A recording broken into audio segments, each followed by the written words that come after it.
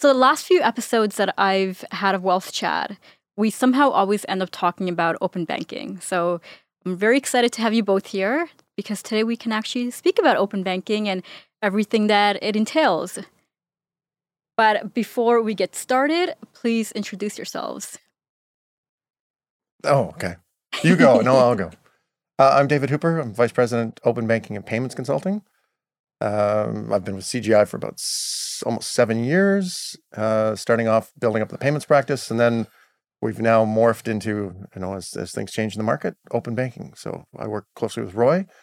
We're building up our experience and knowledge in the open banking space.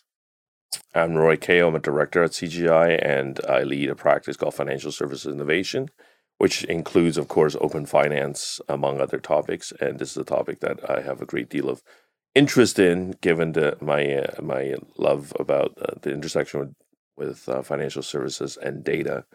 And since joining CGI, David and I have been building this practice to focus on open finance and helping our account teams as well as our clients navigate through this journey.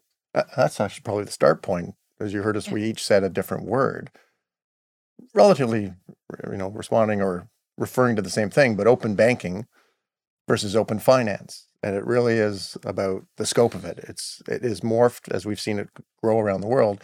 It's beyond just banking. So we include things like insurance and global or wealth management, all of those sort of other factors or other financial services types of entities. So it's really open finance, not just banking.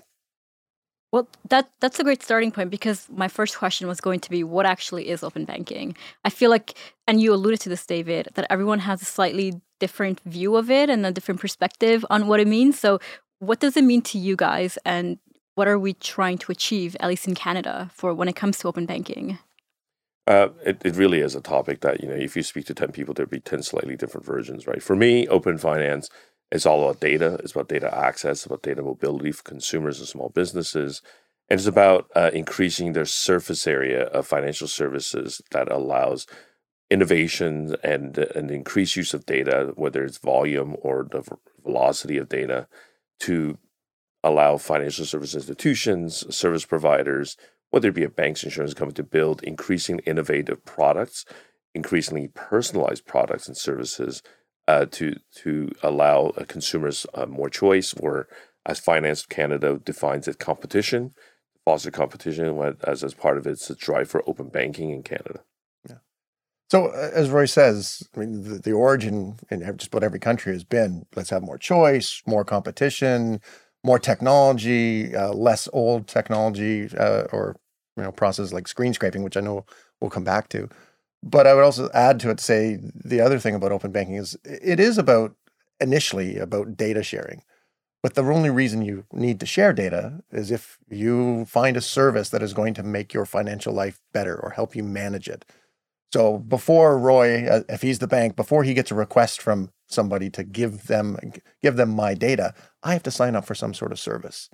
So if I find something that's going to make my life a lot easier and help me manage, then I tell them, yeah, I love the look and feel of your app, your site. I love what you're going to do for me. Go get my data. And I have to tell them where my data is, give them permission to go get it. And then I have to tell the bank, you have my permission, my consent to give them my data. So there's the front half, which is very much the customer facing. They have to have found a service that they want to use that needs the data to deliver the service. And then it's absolutely about delivering data securely and, how it's being used, who's got it, how's it being controlled and maintained. And this is a good moment to emphasize a couple of things, double click on a couple of things that David said. This is a good moment to talk about, first of all, open banking or open finance is a terrible name because it creates all kinds of confusions on what it really is and what it isn't. And it's not just an open access free-for-all to your financial services data. It is really about consent. So David used that word, consented sharing of your data, and with a secured and approved or accredited service providers, and that it allows you, and you have, the consumers will have increased control over their data about whom to share with, for how long they share with, and for what purpose they'll share the data with. Yeah, 100%. When we saw that in other countries as they adopted it, that there's this huge learning curve, or let's call it a trust curve. the two guys that built an app in their garage that are, portraying that they're going to solve my financial problems, they have to be accredited. They have to pass some hurdles. You're going to get data from a bank, and I need to have control over it. We need to make sure that they're legitimate and they're going to be around for a while, and what they're doing it. They're not just giving me a fancy graph saying how I use my money and then selling my data off to Google or something. It can't be something like that, right? Offsetting that way. So you have to know who's involved in the ecosystem. They have to be accredited or licensed to get in, and then we follow along with that. Right. You guys have both said so much in there, and I want to unpack a bit of it. But, let's start with open finance, open banking. What are the benefits to consumers? Like, why is this being introduced? What can consumers expect out of it once it gets launched in Canada? Yeah. Well, start with consumers are probably the first ones, but I'd almost make it broader, say customers, because it's not just consumers. It'll be businesses, particularly small businesses. But we'll use that as the consumer. What the consumer should be able to get out of it is to find, again, I go back to services, a service that will help them manage. So if you only bank with one institution, all your investments, everything's at one place, you probably don't need as much. But if you're like many of us, that we've got 3 accounts at one bank, a credit card from another bank, a mortgage at another bank, the idea of being able to access all that data, aggregate it, pull it together into one place so I can see it, give me a full view of my finances and my financial activities. That's a big benefit. Now, am I willing to pay for that? Maybe, maybe not. Just about every bank and credit union and just about anyone else who manages money can and does do an assessment or analysis of all your transactions and will give you a graph that says, hey, Lubna, you're spending this much on coffee and this much on groceries and gasoline. That's great. So that's pulling it together so I can see it one place. That's a benefit. Then showing me a breakdown of how I'm spending my money or saving my money. That's another benefit potentially. And then giving me advice, not just informing me, but giving me advice or recommendations. You should take this product because it'll save you money. This product will get you towards a specific financial goal quicker, and then help me go there. And that's where it becomes the next big step. Really, the value is helping me not only give me a view, but now actually proactively manage my finances in some way. But the key is finding those services. And that's where it comes from. The benefit comes from. Right. So I imagine it will eliminate a lot of the manual work that's usually done. I think about having to go and open up a new account, for instance. Mm-hmm. And there's always like the exact same information that's being asked over and over again. And what drives me crazy is when I already have a product with an institution and then I want to add something else on, or just want to, add a feature to an account even. Yeah. It's the same information all over again that's being asked for. And I do not understand why, because I know you have all of my information. I just updated this account last week. You have all of, all the updates. You have everything you need. So will open banking also facilitate in that regard where people won't constantly have to go in and fill documents? Absolutely. So one of the challenges, you alluded to is that for a larger financial institution, and it's around the world, not just Canada, but we'll use Canada as a microcosm. Canadian financial institutions are famously siloed between their businesses, right? So if you have a bank account and a credit card, you want to buy an insurance. To your point, they're going to ask you for all your information all over again. It's right, like as if they don't know you. You walked in off the street, and so certainly in an open finance regime, where there will be secured, consented data sharing. That will be one of the key benefits to a consumer, in that he or she, they no longer need to re-input their data, reshare data. The drive for competition beyond that is it would also allow institutions, for customers who are looking to switch account or to perhaps acquire a service or product from another institution, to allow them to still have the benefit of the secured and consented data sharing, right, across institutions. And so this is a key element that I think a lot of institutions or entities who are concerned about open finance, debilitating them in some way through competition, is that they themselves will also benefit from a better view of their customers, right? From the customer, so the customers get access to more competitive products, but at the same time, it's competitive intelligence that any institution who's a participant in this framework has access and will be able to see, that classic 360-degree view of the client. And this is why with the open finance evolution, this is increasingly apparent to other segments like insurance, like wealth management, because they now understand that in order to really get to know and provide better services for their clients, they really need to get better understand their client's situation. And there's no better way of sharing and having a snapshot and an update, constant update of their condition and status and their circumstances through the sharing of data and understanding of where they are. Yeah. That's one of the things that when we're in conversations with banks, that we often suggest to them that if you're not quite ready or you're not sure exactly what the model will be for for dealing with the public with open banking, look at it internally. So exactly what you said. That's one of my bugaboos. I hate filling out forms from a company that I know they've got my information. So don't put a form in front of me. Ask me, David, do I have your permission? Let's say I'm opening up, trying to get insurance at one of the banks or open up a registered account. Do I have your permission to go tap into the information in your bank account on the retail side of the bank and then bring it forward? Yes, you do. And they'll come back and they go, is this still up to date? You can show it to me. Has anything changed? Oh, look, my email address changed or something.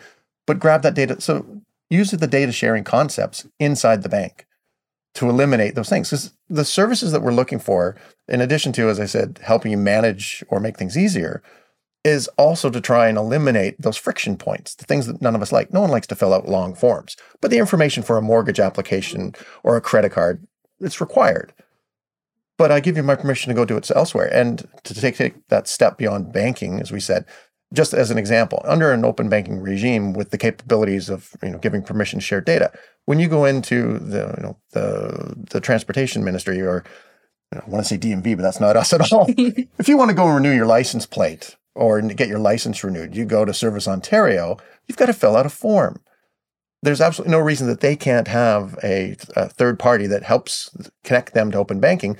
Go check with two of my banks and bring back my phone numbers, my address, my everything else. Bring that data back. Just go, is this you? Yes, it is. Nothing's changed. Bam, they've got it. It would make their processes more efficient, far less friction for me. Right. But there's an example of the sharing of data. It might be coming from the source being a financial institution, but there's, you're renewing your license plates. Yeah.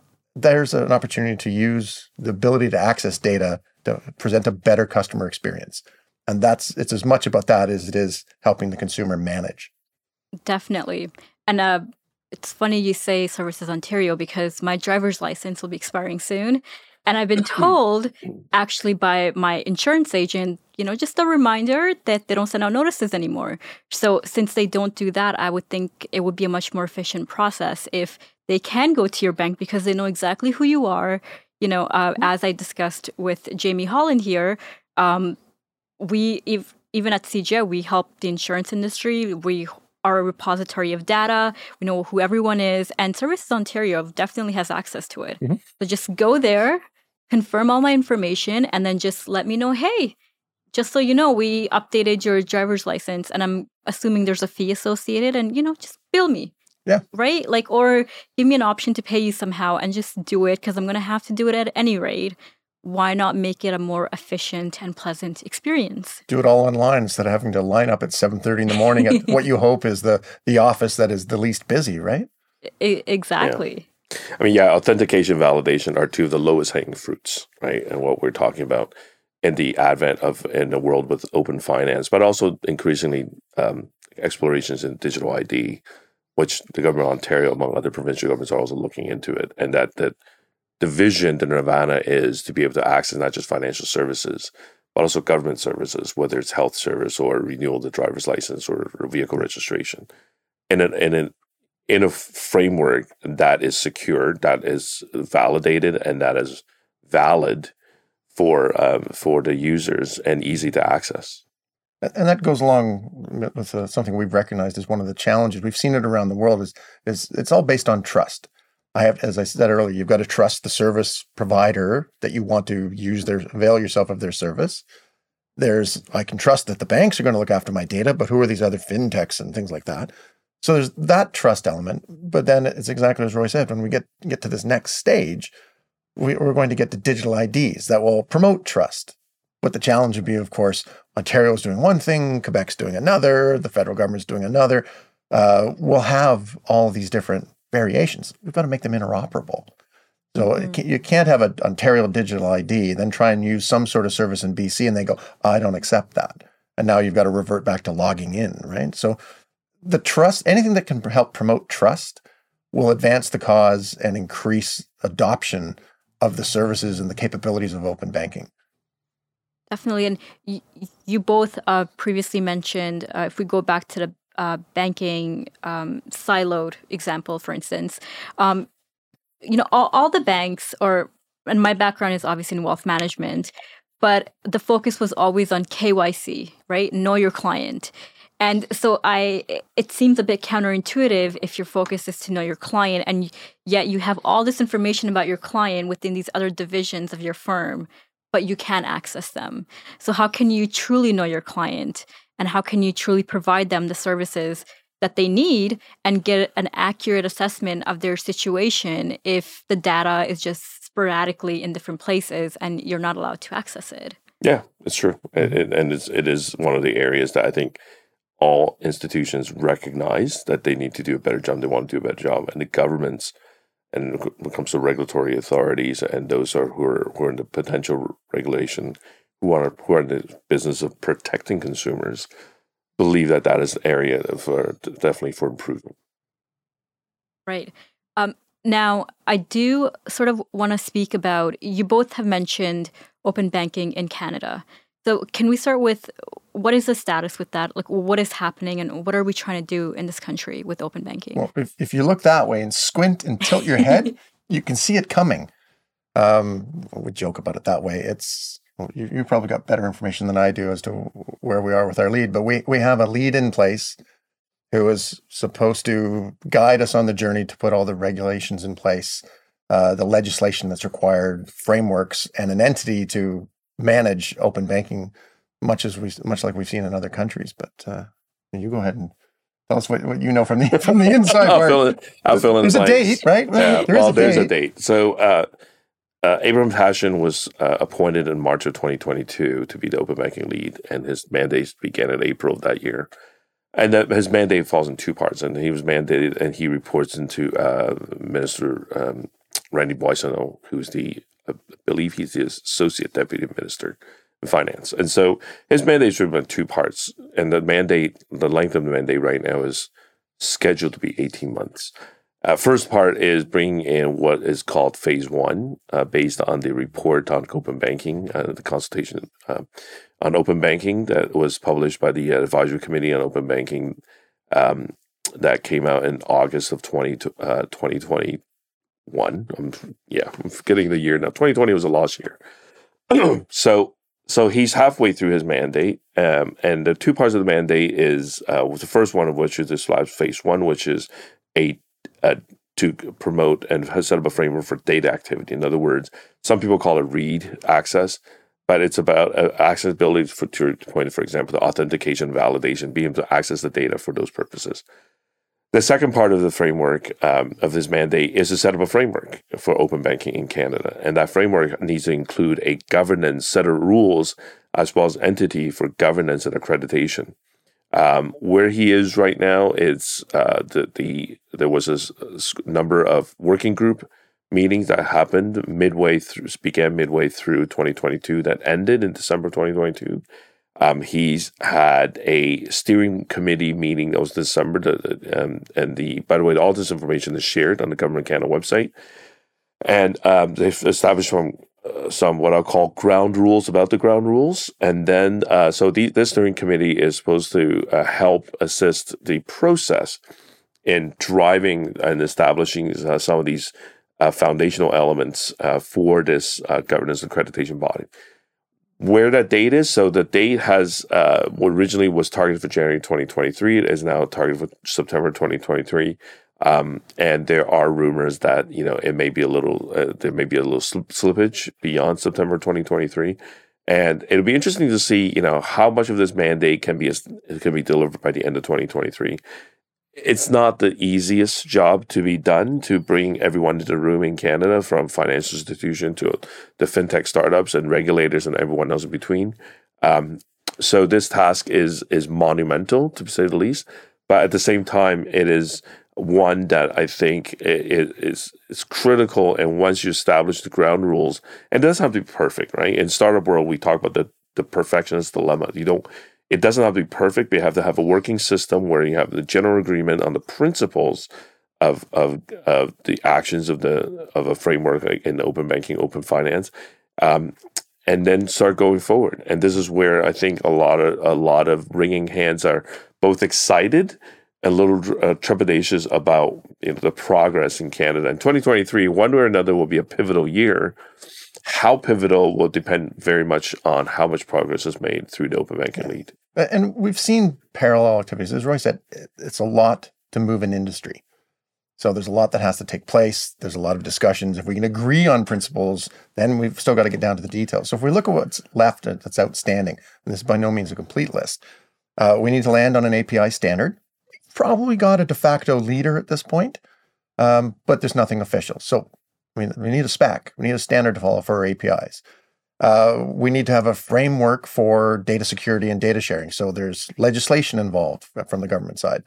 We also need to have a liability framework. So if I hand off data to a service provider, be it large tech or a fintech startup, what happens if they get breached? Like who's on the dime for that? So we need that liability framework. So specs, framework for the security.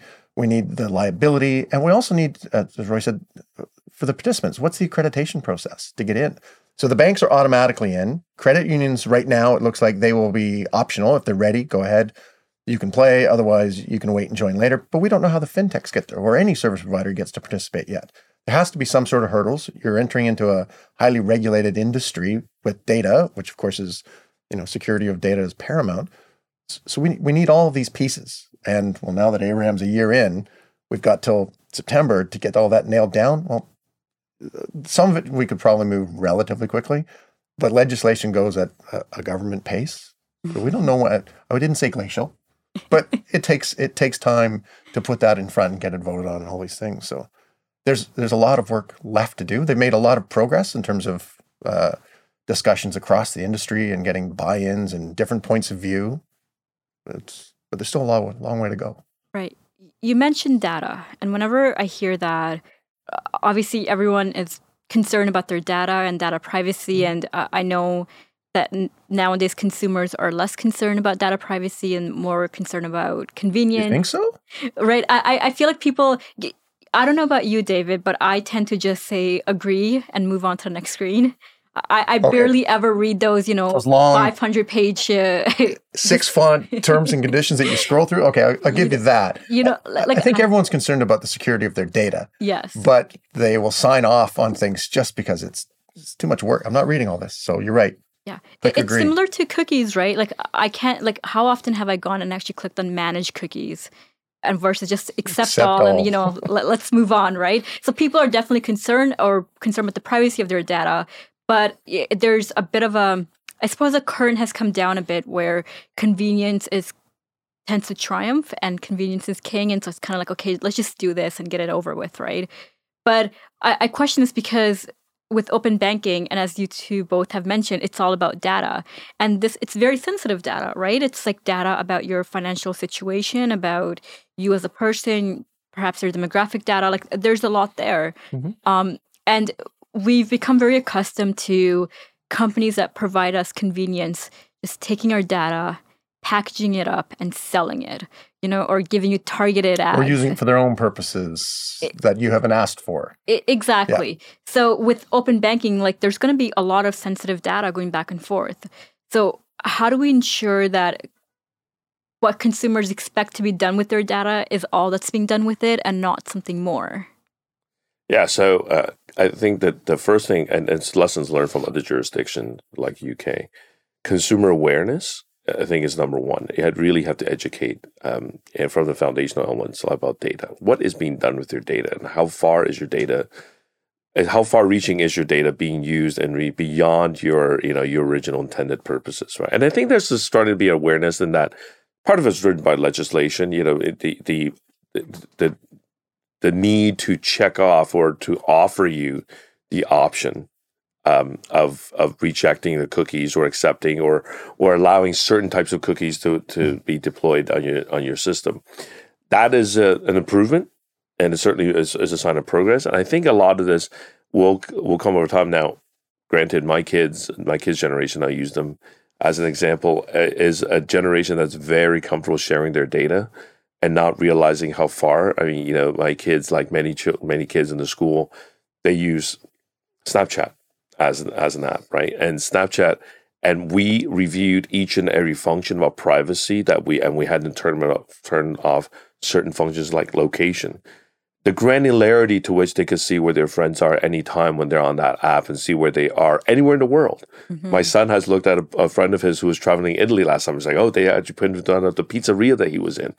And so that kind of a sharing is somewhat frightening, I think, for a lot of our generation, very comfortable or perhaps ignorant for the younger generation. And so a lot of it's going to be about education, about awareness, about what can be done with data, how long the data, the persistence of that data for how long, leading into and as we see a lot of politicians these days, paying for the sins of a tweet from 5 years ago, right? And how far that reaching that can be, and understanding that, I think that is going to be number one.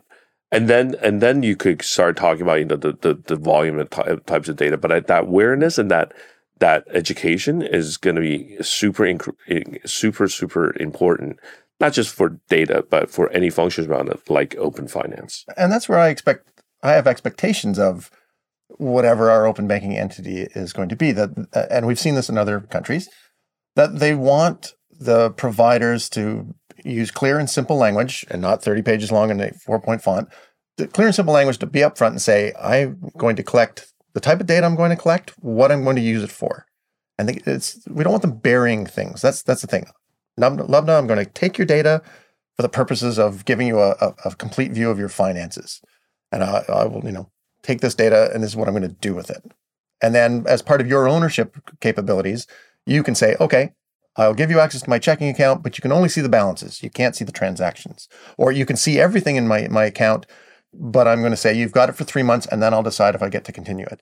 And then give you the ability at any time to go in and alter it or stop it. So it's both sides. To give you control over it, you need those capabilities I just said. But we also need to ensure that the service providers who are going to be accessing and aggregating your data, that they are very clear what they're using it for. I'm going to take your data so I can glean insights into what you're doing with your money. I'll stick with the money example. I'm going to use it to be able to break it down.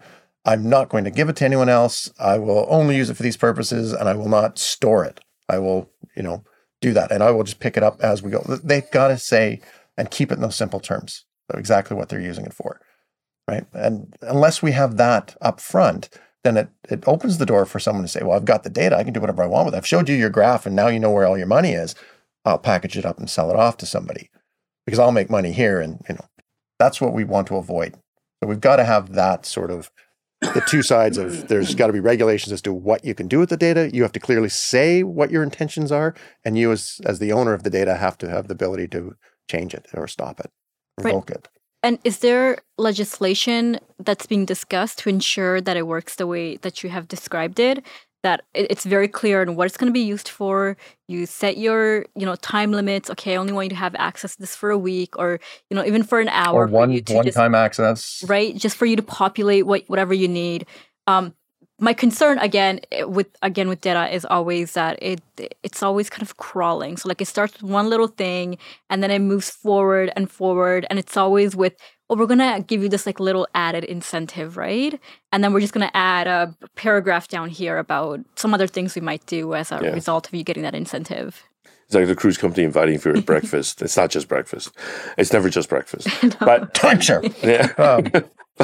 But so there are legislations. Canada has a very outdated and quite old piece of legislation called PIPEDA, which is it's you new enough to understand what data is, but it's old enough to not realize the scope and the applications of the personal data that can be used. And so there is a bill called C-27 in the Parliament right now. I believe it just passed first reading, that seeks to update, among other things, how data is used, how data is generated, who has the right to that data, and how is it going to be shared, and the persistence. So that's going to bring Canada up to date. Now, this legislative process takes time, and so a lot of people feel that, there are many in the industry feel that we need to rush and step that up before a truly functional open finance regime can be stood up on that foundation. What's interesting is the provinces, I have heard, and this is secondhand, that Quebec actually has its own, the province has its own Electronic Data Protection Act that is far more reaching than the federal one, and actually provides more harsher penalties for the violation of which, and for the gold standard, everybody around the world looks at Europe's GDPR, and Canada, I think, really didn't want to go that very lockdown route of the GDPR, whereas Quebec did, and so there are already the dissensions among the ranks. Some feel that it goes too far. Some people feel that it doesn't go enough. And the Canadian government, if there's one thing that can be accused of is the Goldilocks effect. It tries very hard to be just right, and quite often it just never pleases anybody. So. And so it seems to be perhaps where the Bill C-27 is going. But at least there's an update. There's an intention to update. And it should be noted that this is actually their second kick at it. The previous government had proposed Bill C-11, which is very much has many of the elements. But unfortunately, when an election was called and the writ dropped, that bill died on the floor of the Parliament. It's interesting you mentioned, sort of looking at it from a data perspective. We look at open banking, and as Roy said, everywhere we've seen it, it's an open banking and your data is going to be shared, which, as we saw, scared a lot of people, even thought it was going to be a free-for-all, which we know that's absolutely the last thing it's going to be. It's going to be highly regimented. But we look at the country like Australia. They took a different slant on it. It started with a consumer data right. So they built the data security, the privacy, all of that first. This is how companies within Australia are going to collect data, use data, and give the consumers control over it. And then they applied it to different industries, and they started with banking. So we've kind of, everywhere else in the world, it's kind of been the two at the same time. There, they started with data. And I think we're still seeing the data or the information coming out to determine how successful it's been. But it was just a different approach. It was very much data first versus banking services, right? Yeah. Melded a bit more together. So, there's lots we can learn from other countries who have gone ahead of us. But as Roy said, we need this legislation, and it moves slowly. Right. But since we do have these examples of these other countries that have very functional open banking, open finance, it's already been introduced there. People are using it. They're happy, perhaps a bit unhappy, depending on their situation. So you described a few issues that we needed to resolve before, David. And I guess my question is, since we have all these other geographies that have already done it, they've implemented, they're living it, why is it so difficult? Like, why don't we try to just look at them as examples and say, okay, this is how they did it? And because from where I sit, we're kind of in an advantageous position because we can learn from their mistakes. We can kind of sit back, observe, see what was done right, what was done wrong, pick the pieces that we want. And I would think that would actually help accelerate the process. It certainly can. We just went through a payments modernization in this country, and we had the same sort of thing. We were able to look at countries that had done it 2 years ago and 10 years ago, type of thing, and everything in between. So you can learn from being a fast follower or just a follower in general. But I would say, in my experience, what I've learned and we see is that good ideas don't translate exactly from country to country. They've always got to be adapted because of political landscape, legislative landscape, rules, things like that, or the markets. So yes, I think the straightforward answer is, yeah, we should be learning, and we should be able to apply these learnings to what we're doing. Now, whether we do a good job in that, we'll find out. But I think it's an interesting twist to look at those other countries that have sort of led, and what we can do from that, because we look at the services, the infrastructure, the technology. And let me go back to the first bit you said, when you said, What did you say? It was about the, oh, sorry. It was about what we've seen of what the possibilities are. And we have still waiting for all of these elements to be put in place. So we kind of laugh about it going, well, how do I know what to do? Where do I start? Well, you can look at what's happened in other countries and figure out that, yeah, it's going to be pretty similar. We've jokingly said, think of it like you've just ordered a living room suite from IKEA, right? I know there's two end tables. I know there's a couch. I know there's a coffee table. I know there's 4 lamps, and I know there's a rug coming. That's open banking. We just don't know what's getting delivered when. So when we, and this is very much an analogy that way, we talk to small financial institutions or credit unions, and they say, well, like, we're small. I can't afford to go down a road and then have to change direction. How do I know what to do when we don't have the rules in place? And that's where we sort of go back to, well, here's the basics. You know it's coming. You can start to build towards these things. Education to your members, start building up the trust, start thinking about services you can offer. And the infrastructure pieces, it's pretty straightforward. You know there's going to be a standard. Yeah, we don't know exactly what it is, but you've got to build APIs that allow this. You know you've got to protect data. So there's a lot of things you can do without knowing the last details of the frameworks that are coming. Yeah, and so Finance Canada has certainly done their homework, right? They have gone to all these jurisdictions: Brazil, Singapore, Australia, to name a few, the UK, understanding where successes have been, the pressure points, the lessons learned. And there are a lot of overlap, and they try to, as much as they can, to apply these lessons. To your point, the fast hauler model works for us. But there's one element that cannot be overstated, that how important it is, and where Canada really needs to take a review and take a look at it and modernize it, and that's the area of regulations and compliance.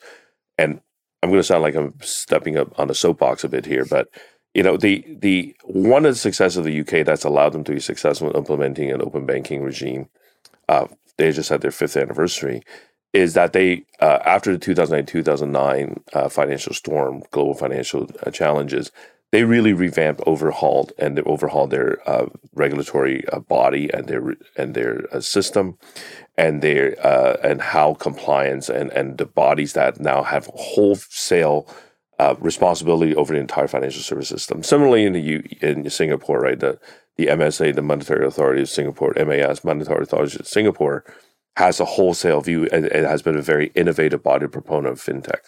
Canada, in comparison, has a very fractured set of regulatory regime. We have one federal regulatory body, OSFI, which is for all the banks, but every other types of financial services, credit unions, insurance, wealth management, fall to provincial bodies, and even within each province, there can be others bodies that have subdomains of expertise or responsibilities, and so, in a system like that, in an infrastructure like that, it's quite difficult to apply some of these reforms, because now you have multiple bodies to go through and understand and review. So a drive to, not just in the privacy bill and about data and personal privacy, but a drive to modernize the regulatory regime across Canada would really enable modernizations like payment modernization of real-time rails, like open banking, open finance, and allow other innovations and innovators to really blossom and succeed, because it would allow a much more modern set of rules for them to develop the products and services and meet their compliance requirements, and perhaps that's to owners for some of the startups. And it's one of the reasons why for a lot of fintechs that going to other markets like the US makes more sense for them to push their products. And it's also why some of the Canadian banks, they incur massive costs on an annual basis just in the compliance exercises and towards the maintenance of these somewhat antiquated legacy systems and procedures. And so if the government is able to play a bigger role in leading that change and drive to modernize and evolve, I think you'll see a lot of much greater leaps and bounds of improvement in both innovation and these modernized financial services and access to these type of financial services for all Canadians. Right. It sounds like a ton of bureaucracy to me. There's multiple layers of government involved. Yes. That's really, but you know what? I think I want to step back for a second because we're speaking about some of the finer workings of open banking, but just so that everyone gets kind of a clear image of what it is, how will it actually work? So let's say I want to, I don't know, I decide to go and get a mortgage, right? And I found like some boutique mortgage brokerage where I'm going to go because they've essentially promised me the lowest rate, and if I ever find a lower rate, they'll match it. And I'm like, perfect, this is where I'm going to go. So I go there, and then they give me a stack of documents. And I expect open banking is supposed to make that stack of documents go away. So how does it work? Well, what's the process? Certainly there's the potential for it. So I guess it depends on how we sort of unpack what you've just said about the broker. So if it's online, I mean, if it's a broker, you've seen the little boutique firms, you go in and talk to them, they've got their relationships with 2 or 3 mortgage providers, maybe more. If we use the common example, ratehub.ca is probably the one that's been around the most. It's a website you go to, and they have pulled all the mortgage information from all the banks and credit unions and other mortgage providers, and they've listed there. And if you want to look up variable rate or fixed rate mortgages, there it is. There's the top 30. So you can look at it and go, great, there's the rates. So then you've got to choose, well, look, that one, this credit union or that bank or this other entity has got the best rate. I want that. You've got to click on it. And at this point in time, it drives you to their website where you fill out their form, right? So the user experience is aggregating data, much like in the travel industry, an Expedia or Travelocity. Here's all the information about mortgage rates in Canada. You pick which one you want. You're just shopping the rate. Now go apply, and away you go. Good luck. Where we can see it applied, and again, there's extensions as to how quickly we'll get to these. RateHub could keep you there. I'm interacting with you. Okay, Lubna, you've chosen this one. Let me use open banking capabilities, APIs. Let me go find out what information they would collect from you by giving you a form. And I'll come back and we'll conversationally collect all the data, make sure you're happy, and then we'll fire it off to them. So essentially, it's a pre-filled mortgage application. So now they've got the application. You haven't had to fill out anything. I mean, this is a small piece.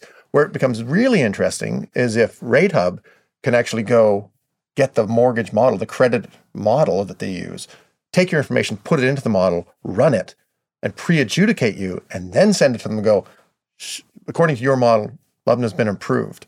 Now just, give it a check mark, rubber stamp it, and we're good to go. Give her the money, and she's got her mortgage. So you could extend services, well, I should say, you extend the customer experience. So you don't have to be pushed from the research hub to the actual provider of the mortgage. They can do it all there. Maybe there's a small fee for it. Maybe there's not. But if they have access to that information and they can actually take it to that extent where the bank goes, I didn't have to lift a finger. You've just onboarded a customer for me at no cost. All I had to do was tell you what information I need and give you the information about my credit adjudication model. And now you've been approved. So RateHub had the relationship with you, at least the beginning of it, but the provider goes, I've now got Lubna on my books. Now I'm going to start talking to you to try and cross-sell you and upsell you. So open banking can be used that way to improve and extend the experience, or it can be used in other ways. I mean, the one we classically talk about is, the example of Mint. Just bring all my data from all these different sources so I can see I'll get a complete view of myself. And as Roy said, banks, credit unions, financial institutions, wealth advisors, they all want to have that same 360 view. Anyone who wants to build a financial plan for you, tell me what's in your what are your liabilities in your credit cards and your mortgage? What's in your bank accounts? Tell me about everything else you've got. Where are your investments, which are a different place? And have you got RRSPs? And have you got other sources of money or liabilities? If I can see it all, now I can create a far more detailed and personalized plan for you rather than being just rather generic. So different use cases, right? The mortgage one, that we'll also find that there will absolutely be companies that all they do is search the market for product comparison. Again, like the travel industry, right? Here's the best credit card. Here's the cheapest savings account or the highest interest rate savings account. Here's the best price on mortgages. Here's the best RRSP or exchange traded fund to put your money in. Like, you can do product comparisons across the market and then recommend to somebody. Then the open banking gets used to actually help you sign up for it. right? So I can give you the information. I can tell you, go fill this out. But if I've recommended something to you, what I really want to be able to do is help you take that next step and sign up for that better product or service or whatever it is. Right. So that example that you provided about Mint, for instance, gathering all your information in one tidy place so that you have a comprehensive view of essentially your life. Yeah. Now, so I would log on to Mint and I would give Mint permission. Hey, go to institution 1, 2, 3. This is where I have, X, you tell them Y, what Z. you've got, the type of account. Yeah. Like today, I mean, as you mentioned, screen scraping early on. Today, if you open up a Mint account, sign up, you say, I've got an account at this bank, I've got a credit card at that bank. You've got to give them your username and password because they screen scrape. They log in as if they were you, and they're able to pull the data off the screen, and then they do their job. So with open banking, hopefully the intent is we eliminate that screen scraping. You actually have the bank providing that information directly to them securely, right? And then they do their job. But you've got to sign up for that service, and you've got to tell them, well, I've got a credit card here and a mortgage there and 3 accounts here and something over there. So it's entirely reliant upon you telling them where your information is. So you tell Mint to go get it, but then you've also got to tell each of those institutions that have it, you've got to give them your consent to release the data. So you give them permission to go get it, and the rest of them consent to release it to them. Right. And that sounds like a long process. Doesn't have to be. Hopefully it's automated. How can it be efficient? I guess is my question. Well, that's sort of the intent, is that when you first sign in or register for Mint or any others, you tell them where it is, and then using APIs, they go straight back and forth. What they'll do is they'll push you into your online banking or your mobile app. Log in. That's the validation that it's you. That's your authorization, and that's how you provide your consent. So they can do it within seconds. Mm-hmm. But you do have to do it with all 5 institutions. Right. Yeah, so there are an increasing number of services. I mean, the recent Open Banking Expo event in Toronto, a number of vendors have reached out to us and seek potential conversation partnerships. And the UK, certainly, given the experience, they have utilities built, and they're starting to have service providers where they aggregate a lot of the aggregators, right? So what you're talking about is aggregating the data, aggregating everybody's financial service data to one platform. Well, when you want to go the other way around, when you want to give permission to aggregate, how do they do that? Well, increasingly, there are services, and one of the frameworks that have been discussed right now in the Canadian context is there a possibility of building utility where, as long as everybody are accredited, that they would have a utility built in the middle who would run that utility, of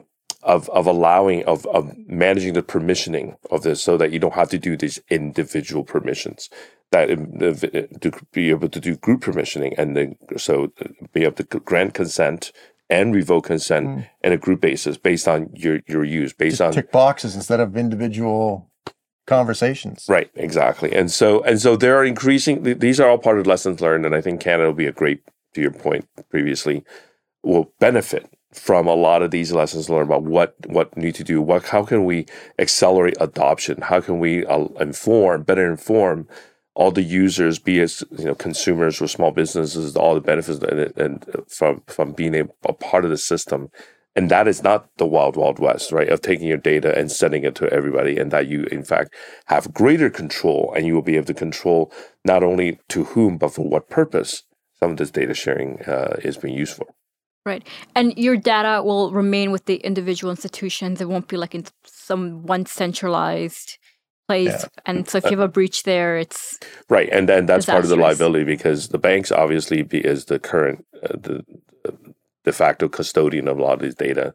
And when they share it, they will be sharing through API, and that's what the API allows us to grab them. So there are going to be rules. So some service and product are going to need a copy of the data or data residency in their system, and some are not. Some are just going to be using it and passing it through.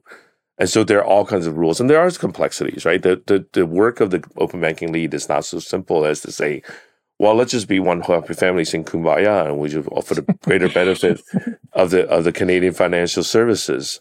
So there are these nuanced, challenges and complexities that the the custody, even if temporary, of a customer's data, and if there's a breach, who's then responsible?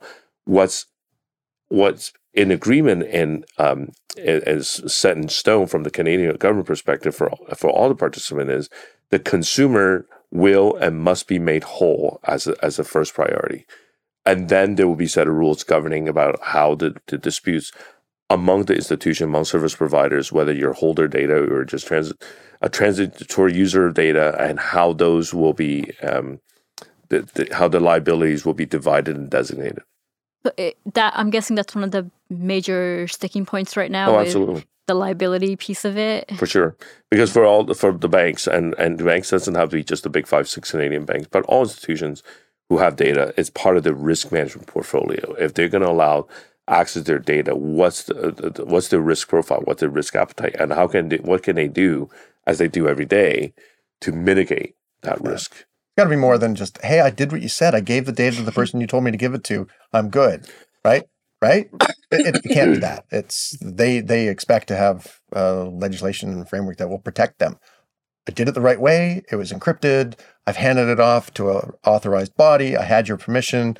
I should have no liability. It should follow the data to where it goes, right? But that's what we need before everyone feels comfortable to really participate in this. Right. But as we mentioned, there are other geographies doing this. So how did they handle this issue? So, so the Canadian, going back again, a bit of recent history, the Canadian regime that is being proposed in open banking, open finance is something called a hybrid model. And for the Canadian government, the hybrid model means it's government oversight, but it's a solution built and delivered by the private industry. And so hence where some of the disagreements and the challenge come in. What's a set of common rules? In the UK, as an example, it was much more prescriptive. The first 9 institutions designated as CMA 9, the CMA for the Competition Market Authority in the UK, they actually named the 9 banks, and thou shalt be open banking by January of 2018. And so they had no choice. And here were the fines that were going to be, here are the consequences if you don't meet those dates. And then it had a very prescriptive set of rules around the API standards David mentioned before about the API standards, and what those API look like, and what the specific functionalities they will have, and what they will allow, won't allow. And so they also had very strict rules about data. Now, interestingly, because at the time when open banking was first discussed, UK was still part of Europe, and so it was bound under the GDPR, which is a very strict set of rules about data privacy and data distribution in the UK, and the penalty in Europe, and the penalty which are phenomenal compared to North American standards. And so they have some very, very strict laws, and they still have some very strict laws in the EU about how data sharing, the General Data Protection and Regulation, GDPR, and so how that data is disposed, and even if.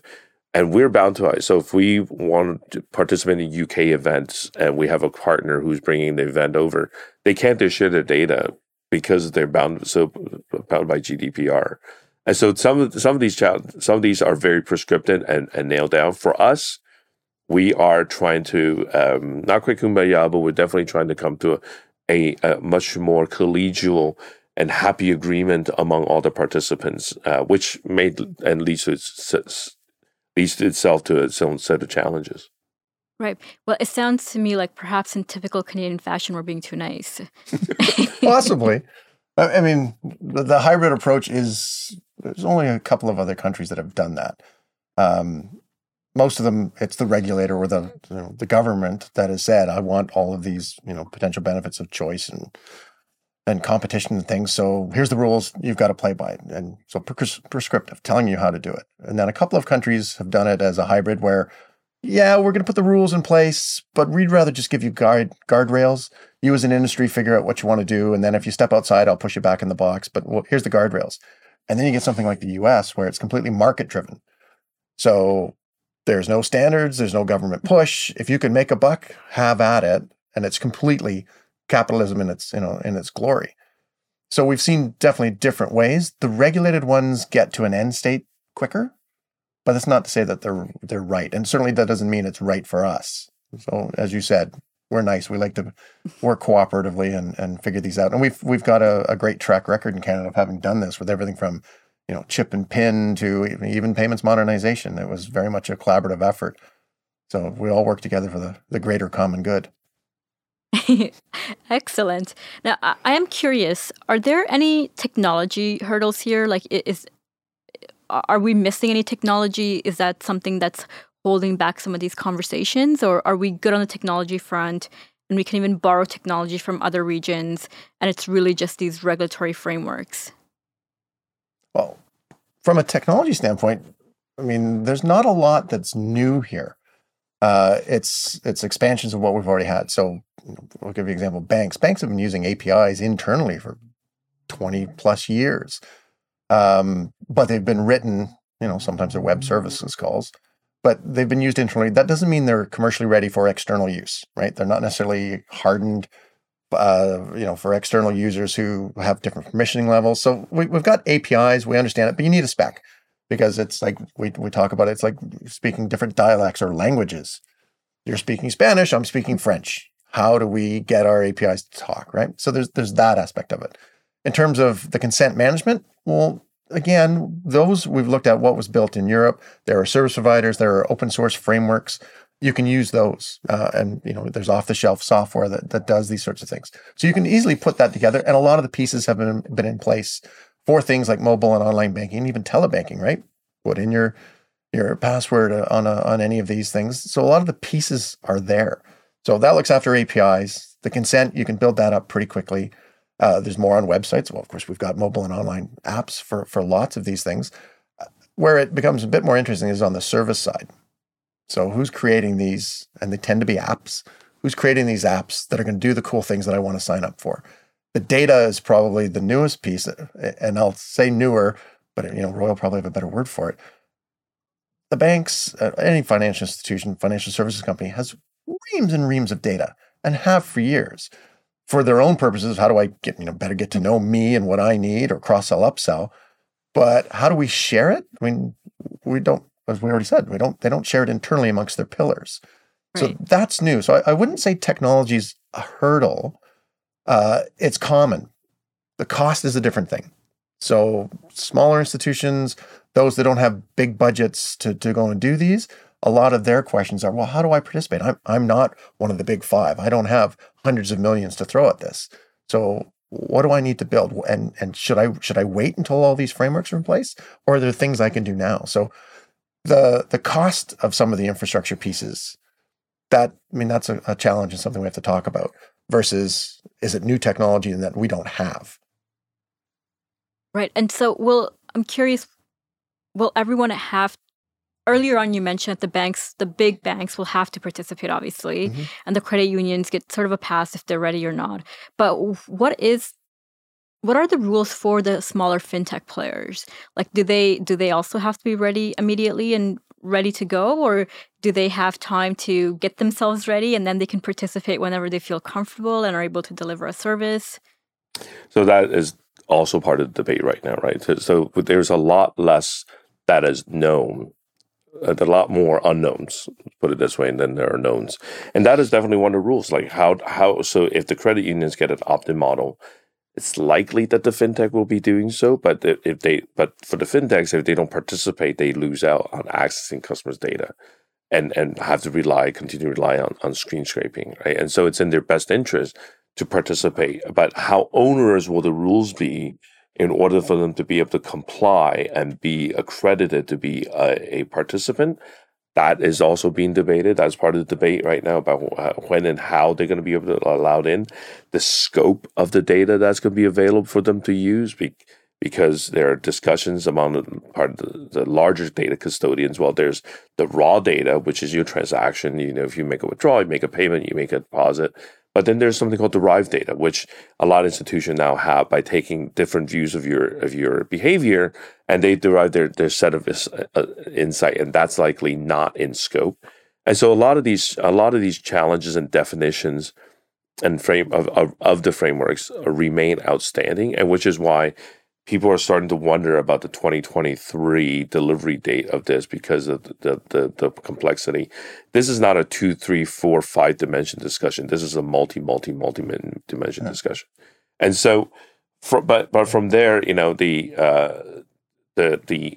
angst, some of the anxieties by some of the smaller players is, well, if you make it too complex and only the biggest participant can continue to participate in an open banking regime or open finance, how open is that? And certainly a lot of the recent headlines about banks signing bilateral agreements with some of these data aggregators service providers seem to indicate that they're preparing for a possible extended period before a true open banking regime comes in, and that they're readying themselves for a brave new world of data sharing and relying on partners and platforms for access to innovative financial services products, many of which are provided these fintechs.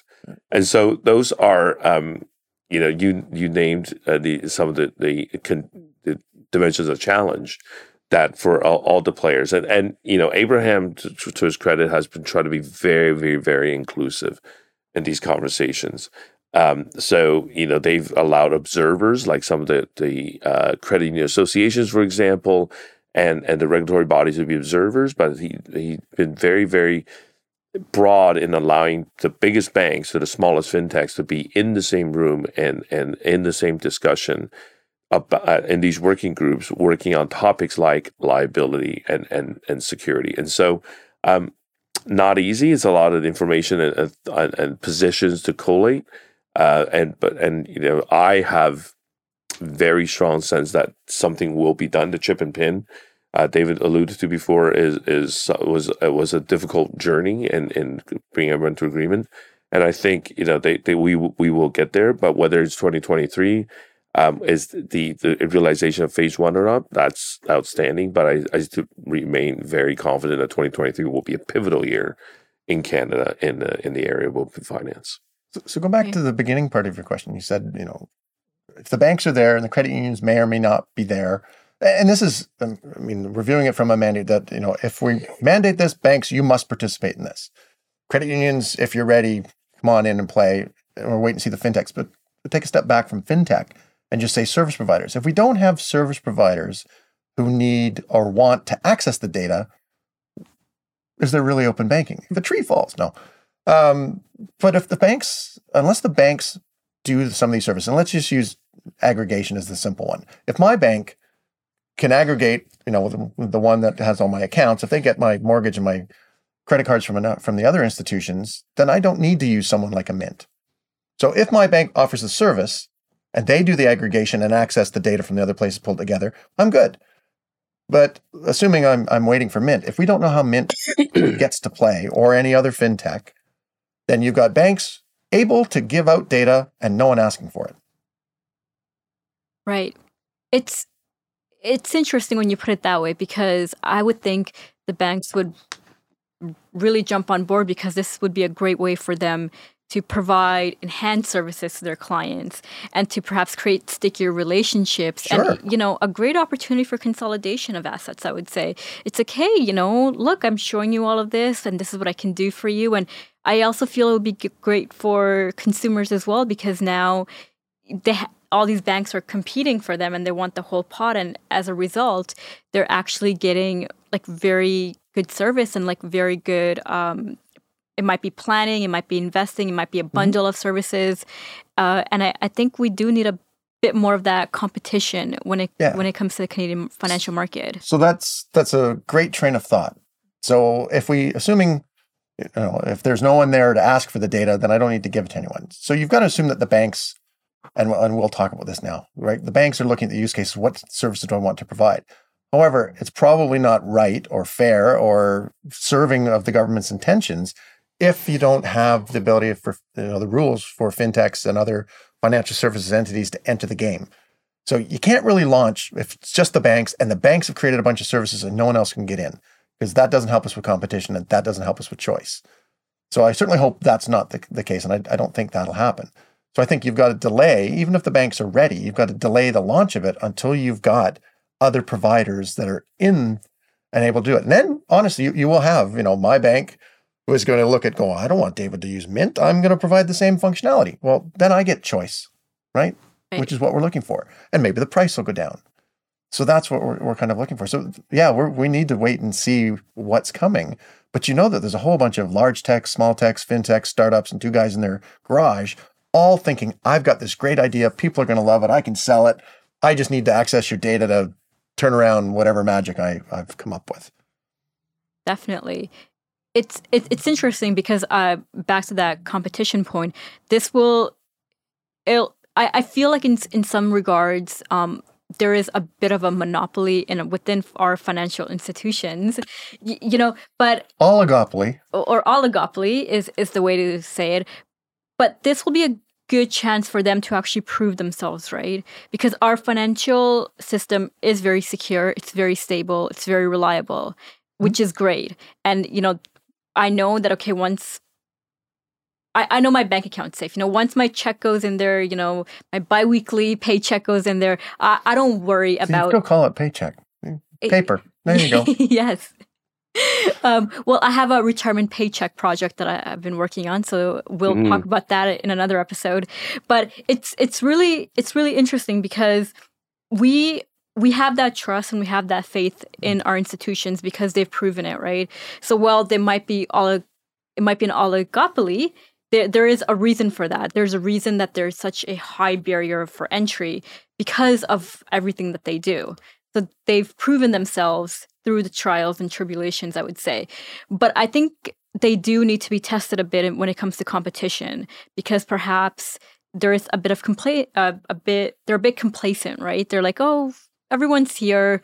We're happy. They're happy with us. We're doing a great job. No need to really expand it any further. But I feel like this will kind of force them to do a bit more, be a bit more competitive.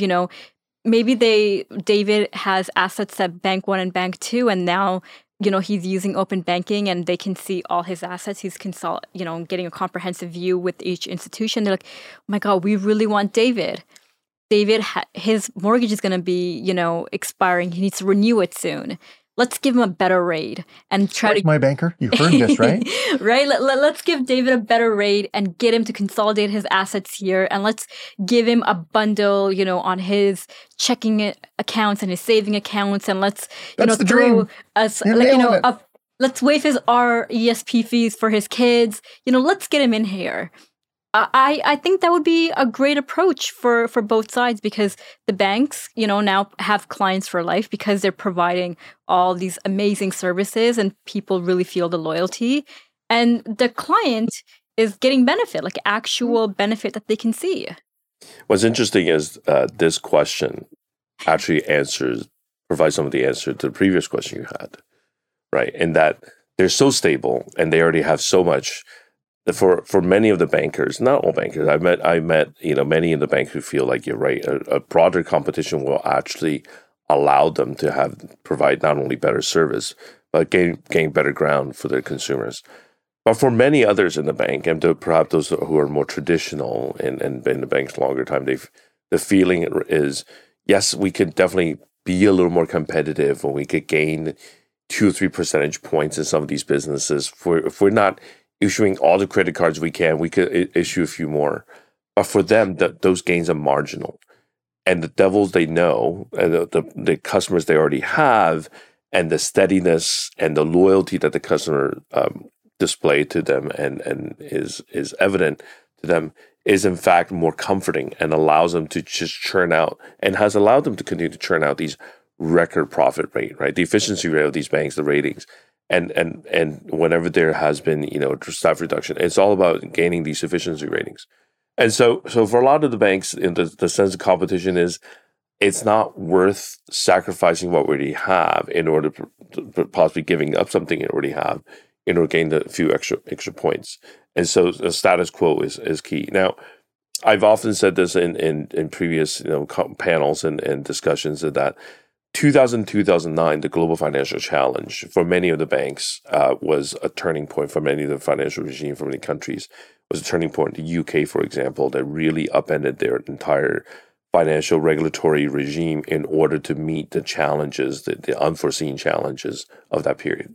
Canada, came through relatively unscathed, very stable, very calm, and that stability, in fact, my thesis has been one of to the greatest detriment of Canadian financial services innovation, because it allows the banks to continue on the current course they charted and say, well, look at the stability. We're the envy of the world, and we provided, we protect your money. We'll continue to provide your money.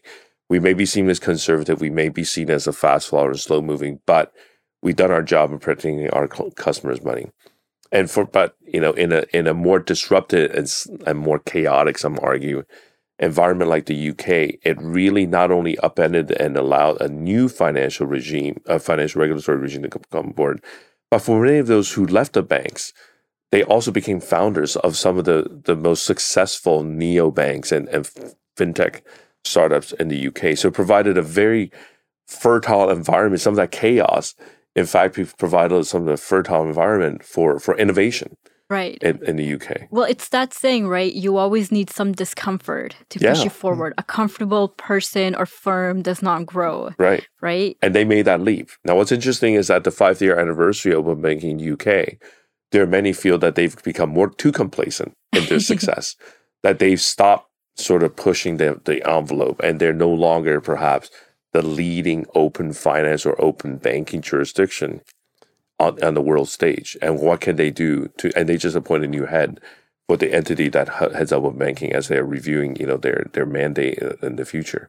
And so that's what you need. And this is the great lesson of Canadian, whether it's Finance Canada, we any successive government that comes in after this one, or even the current government, is how you have to always be looking at, where else can we improve? What else can we do to innovate? What else can we do to really not be comfortable with where we are and push up for that discomfort, even if there's no chaos?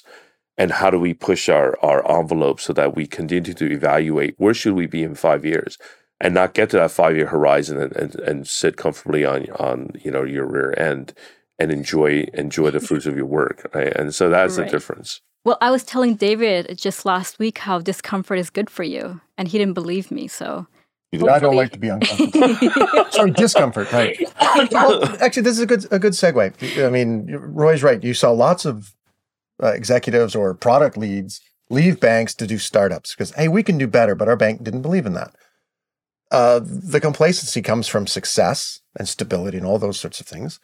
So if we start to look at, well, what would make a bank want to disrupt themselves? And I'll say it that way. So we've got this opportunity to develop these new services and move forward. They're all looking at, to some extent, this is a compliance mandate. Thou shalt participate in open banking. Great. But I also have to figure this out from a business perspective. Where will I make money in this? And you and I have talked about this as well. And Roy and I, in all our conversations with institutions, small and large, I know I'm going to have to give data away or be able to, hand off data with permission. You know what I'm saying when I say that. But where am I going to make money? How I'm going to have to make all these investments. Where will I make it back? And because it's compliance, it's a little easier to get money within a bank because, hey, it's government said I have to do it. We have to do it.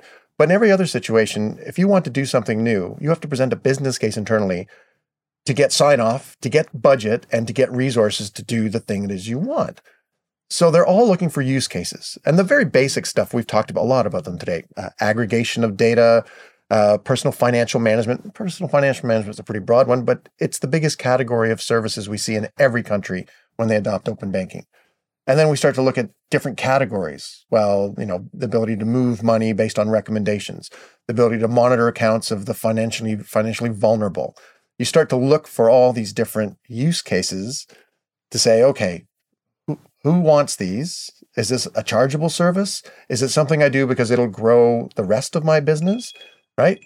I turned off the phone. Seriously. That was the watch. We laughed about that and said that would happen, didn't we?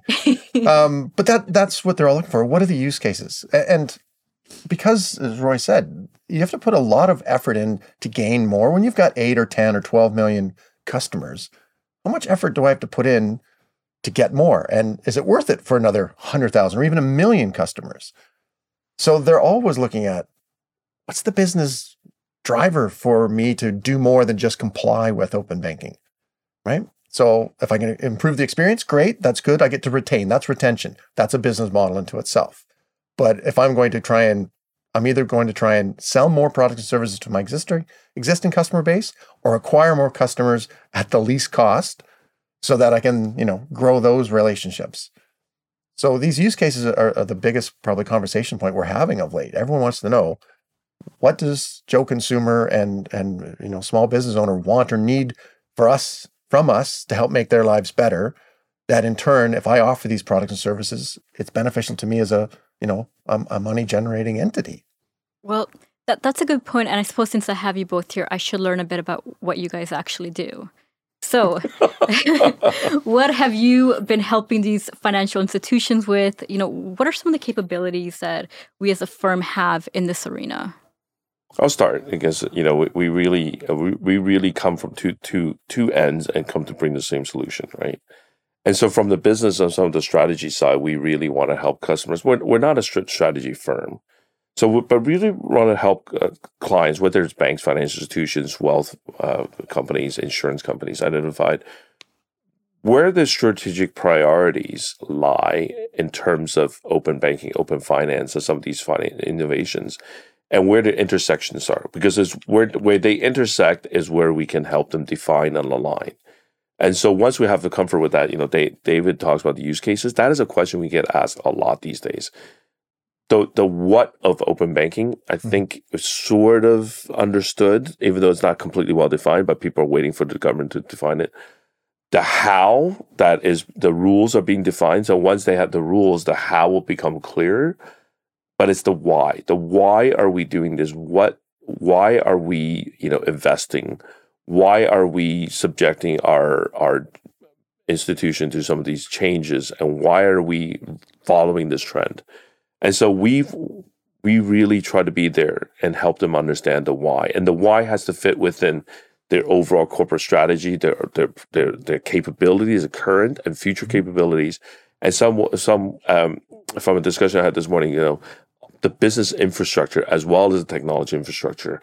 How do you plan on serving your customers in the future in an open banking regime?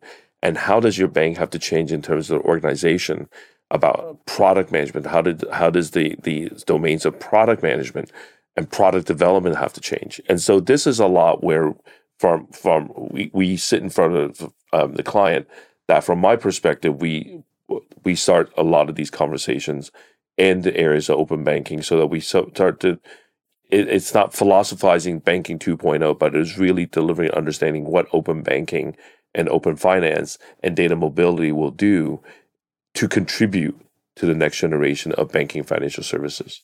Yeah, I mean, well said. We assume, and so far we've been proven right, just about every institution we talk to, they have a strategy or at least a vision. So our job is to help them add more details to it. As Roy said, look at the use cases and get them to the point where, what's the roadmap? What do we need to do? In what order? Like, we need to be pragmatic. We need to be really realistic. Look, you've got to have these pieces, business and technology. It's going to take you this long. Let's find solutions. You don't have to build everything, but if you can, great. Buy, build, rent. We get them into those conversations. We also come at it from, so if we call that the strategic and change sort of approach or applied consulting, right? Let's be realistic and pragmatic with these things. We also have the other, as a global company, we have, we have colleagues in other countries that have gone through this. So we're able to tap into them for their knowledge and their learnings and understanding. And then the other benefit as a global company, that we have these solutions. So Roy and I are having conversations with a number of companies about partnerships. So if there's a solution that CGI doesn't have or I can't bring to the table, we'll work with a partner to bring that to you. So right now, from strictly an open banking, we're in the process of taking an open banking platform that we had in Europe, Canadianizing it. It'll be available for the US as well, but putting all those pieces together and then going out and talking to the banks, the credit unions, the wealth, the insurance companies, and as we do the assessments. So what have you got from a technology standpoint? What investments have you made? We want you to leverage those. Don't want them to throw it away.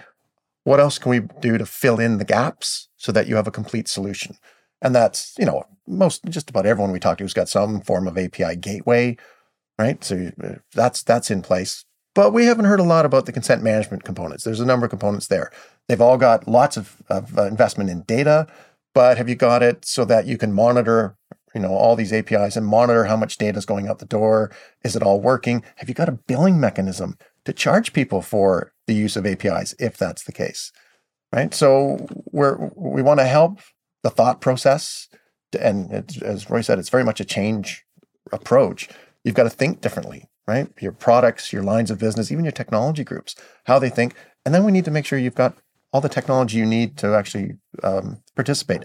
And particularly for the smaller institutions that don't have the big funds, we want to be able to help them to participate. I think open banking can be a great leveler that they can compete with the big guys, right? So we can offer a platform that allows, all of them to share in the platform. That keeps the cost down. We work with other partners, which large technology and cloud firms, but I won't mention the names, like that sort of thing. We work with them and other partners to be able to bring this, as the great equalizer. Everyone should be able to participate from I want to say the data holding sort of side of it, but it's also the services. Everyone should be able to participate in open banking. It shouldn't just be the big and the rich. Right. Well, it sounds like a very platformized approach to it, having it all in one place. You've listened to Jamie and all about platforms. Of course. Yes, absolutely. Yes. But no, I think that's incredible and definitely something that the market needs. I haven't heard a ton about open banking platform solutions that have been provided to the market. And, and you both have pointed this out, but there is a bit of an inequality here, right? In terms of you have some players who are very well financed and are able to participate to the fullest with all the bells and whistles. And then you have others, who have very, I would say, valuable offerings that they want to provide, but unfortunately, they just don't have the capital. So having a platform that kind of levels things out a bit, I think is a definite win for providers and consumers, right? Mm-hmm. Sorry, we were just in a conversation yesterday, and it links with other ones we've had. I've got two thoughts trying to jump out of my head. One is, we presented to a credit union board of directors, and they said, "We're a small credit union. What can we do? We can't afford this. We can't make mistakes. We want to wait until we know what we have to do." And we can give them, and we started to give them some guidance on what you can actually start with. But the conversation yesterday was about, again, related to the credit union world. Open banking, we keep talking about apps and services, which are mainly going to be apps and the odd, online or website. Let's say it that way. What do you do for people who don't use that technology? And it was it was an eye opener when it was mentioned. Mm-hmm. So, I'll use an example just, close to home for me. My wife comes from a small town in Saskatchewan. My in-laws and others, they go to the branch. They talk to Betty. So how does open banking affect them if they're not on their phones or on a website? How do you open up these new services to them? And I have to say, I have to think about that for a little while. But does it mean that people in the branch have to be more of facilitators to assist people?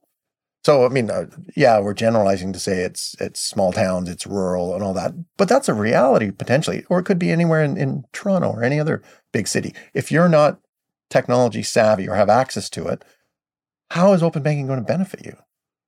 And it was a great question to sort of ponder, and we have to solve for that as well. Right. Yeah. That's inclusion. And that's a very good point. Like, I actually know someone in his early 30s, young individual, and he just does not like technology. He's very good with it, and he does it when he has to. But he is someone who goes to bank branches, who, if he needs his auto insurance, he made an appointment and went in there. It's just, I think it's just perhaps a bit of a rebellious streak on his side. He just doesn't want to conform to what everyone else is doing. But, there are personal preferences, right? And it's not just small towns, rural communities. Mm-hmm. You have people all over who just have a different perspective on life. And there are people who feel that, technology perhaps is kind of overpowering and just taking over our lives, and they don't want to follow that path. And I don't think that's an invalid thought process. People are, they're allowed to have their opinions and thoughts, and if they want to live life differently and, not be hooked up to the matrix if they don't want to be. You shouldn't have to be, right? Yeah. You know what? And this may sound like a bit of a plug for CGI, but the great thing about CGI is it's always been an enabler for financial institutions and clients that we work with, right? And perhaps from providing them with expertise and resources and knowledge, and some of it's providing an IP solution. So what in the brave new world of open finance, what we continue to seek to do is to enable customers wherever they are in that journey, big and small, which pieces they have and what pieces they need, in order to help them fit open banking and open finance into their future. And so the thing that I see excited about CGI, and as we continue to develop and some of these relationships and some of our methodology and into applied consulting, is very much about how do we continue to enable, how do we adapt to whatever regime or some of the rules that come down, that we continue to provide the clients with the best set of this strategy view as well as the IP solution technology view, and how do we tag payment modernization into these conversations and continue to be enabled to our client. And I think and having these large pieces of the jigsaw puzzle really helps us figure out the smaller pieces and how to fit the gap and fill in the blank for our clients. And I think that's a really neat piece, and that's what that sort of gets me excited, because I like to be for those who sees my LinkedIn profile, I call myself a dot connector. I love connecting the dots, and I think it's really CGI really allows us to do that. Definitely. No, and that's something I feel like that's a recurring theme with a lot of the guests that I've spoken with, is that there's a lot of capabilities at CGI, and it just, even, us, I'm sure this may apply to the two of you, but for me, definitely, is that CGI is it's such a behemoth of a firm, and it's so global, and we have a part in pretty much everything, it feels like, and we're just not aware of it. So it's always really nice when I hear people mention other geographies where we operate and leveraging the resources there. So, David, you mentioned that earlier, because we do have presence in Europe. We do have a presence in Europe, absolutely, where people in those offices have gone through the open banking introduction and they're living it right now. So, what was their experience like? What can we learn from it? How can we help our clients here? And I know you two have a lot of meetings that you're in pretty much almost on a daily basis, where you're discussing this. And so I think it's a great service to our clients for you guys to be able to leverage the resources that we have and provide accurate information, or as accurate as it can be, given the knowledge that we have. Absolutely. And so, as you said, I mean, CGI is a very large company. One of the things you quickly learn to do is the networking, is to get to know, because you'll read something in the newspaper and go, we do what in Germany? I didn't know that. And then you've got to track down, well, who in the German business unit has this? So you're right. From an open banking perspective, we've been very, very lucky. We had a number of teams in Europe that were involved with, the original PSD2 and the way they launched it. We stood up 2 digital banks and helped digitally transform a third bank, a bank in Luxembourg that's like 180 years old, something like that. To get them in. So we have all the knowledge and learnings from that. The platform that we were talking about actually originated there. We built a digital bank from scratch. Again, I say we, it's the royal we of CGI. And then we look at our colleagues in the UK, who were very, very closely involved with the Financial Competition Authority. They were closely involved with OBIE, which was the open banking implementation entity.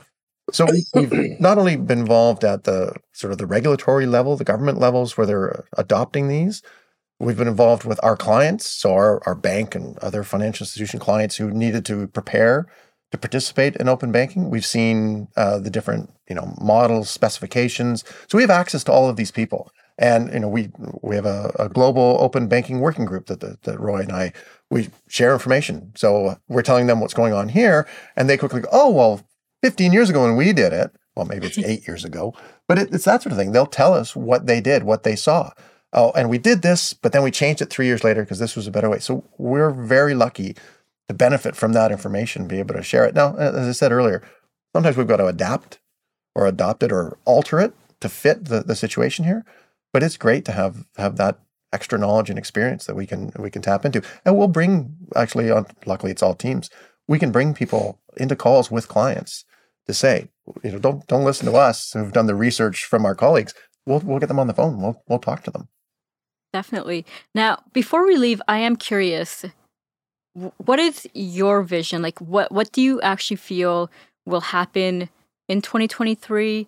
And then when do you think open banking will, become a real reality where you can touch and, it has a touch and feel of the real thing in Canada?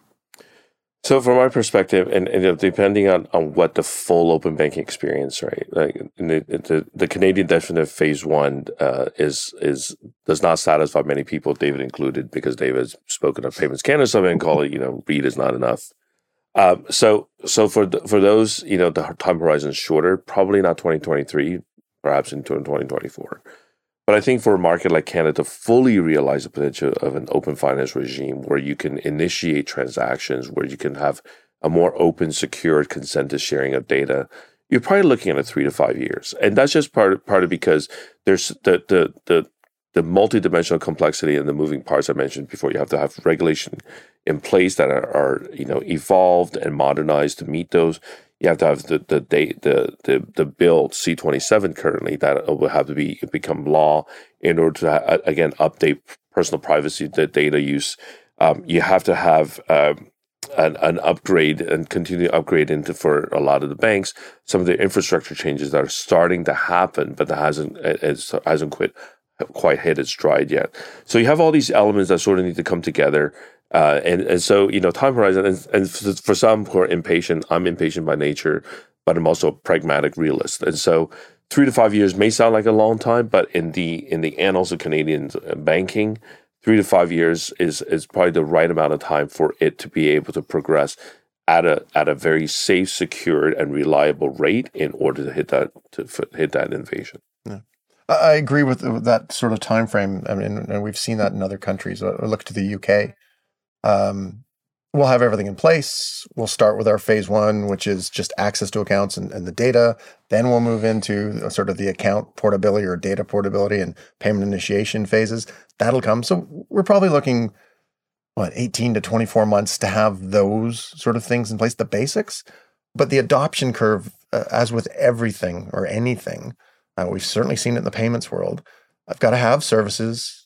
I've got to be able to trust them. I've got to know, I've got to read enough to be comfortable to know that I can trust this open banking thing. And most people don't care about open banking. They don't care about APIs. They just want to know, look, there's a service that is going to help me in whatever manner, and I can trust it. And I should be able to look it up somewhere to know that they're on a list of approved things. Everyone else is scamming you, but these are legit. It's that component, that education and trust that you need to build up, and that takes time. So I need to have services available. They'll come running through the door as soon as they know what the hurdles they have to meet, and they'll show up. So we've got to have the trust factor to know that those are there. They've got to get them in place. We've got to see it working. A lot of people stand back and go, I'll let the first person do it, and we'll see if it falls on their face or falls on its face, and then I'll jump in once I know I can trust it. Or my friend tells me, yeah, I've got this great service and all these things, and there's no issues, right? So that adoption, that's why the 3 to 5 is easily a very realistic thing. We can have all the pieces in place within a couple of years, but it takes time to educate and confirm trust in the system. Definitely. Well, Roy, David, this has been a very insightful conversation. Thank you for coming out and chatting with me. Thanks for having us. You're very welcome. Thank you. Of course. And now for a bit of housekeeping. If you enjoyed this episode, please be sure to share, like, and subscribe. And we will catch you at the next one.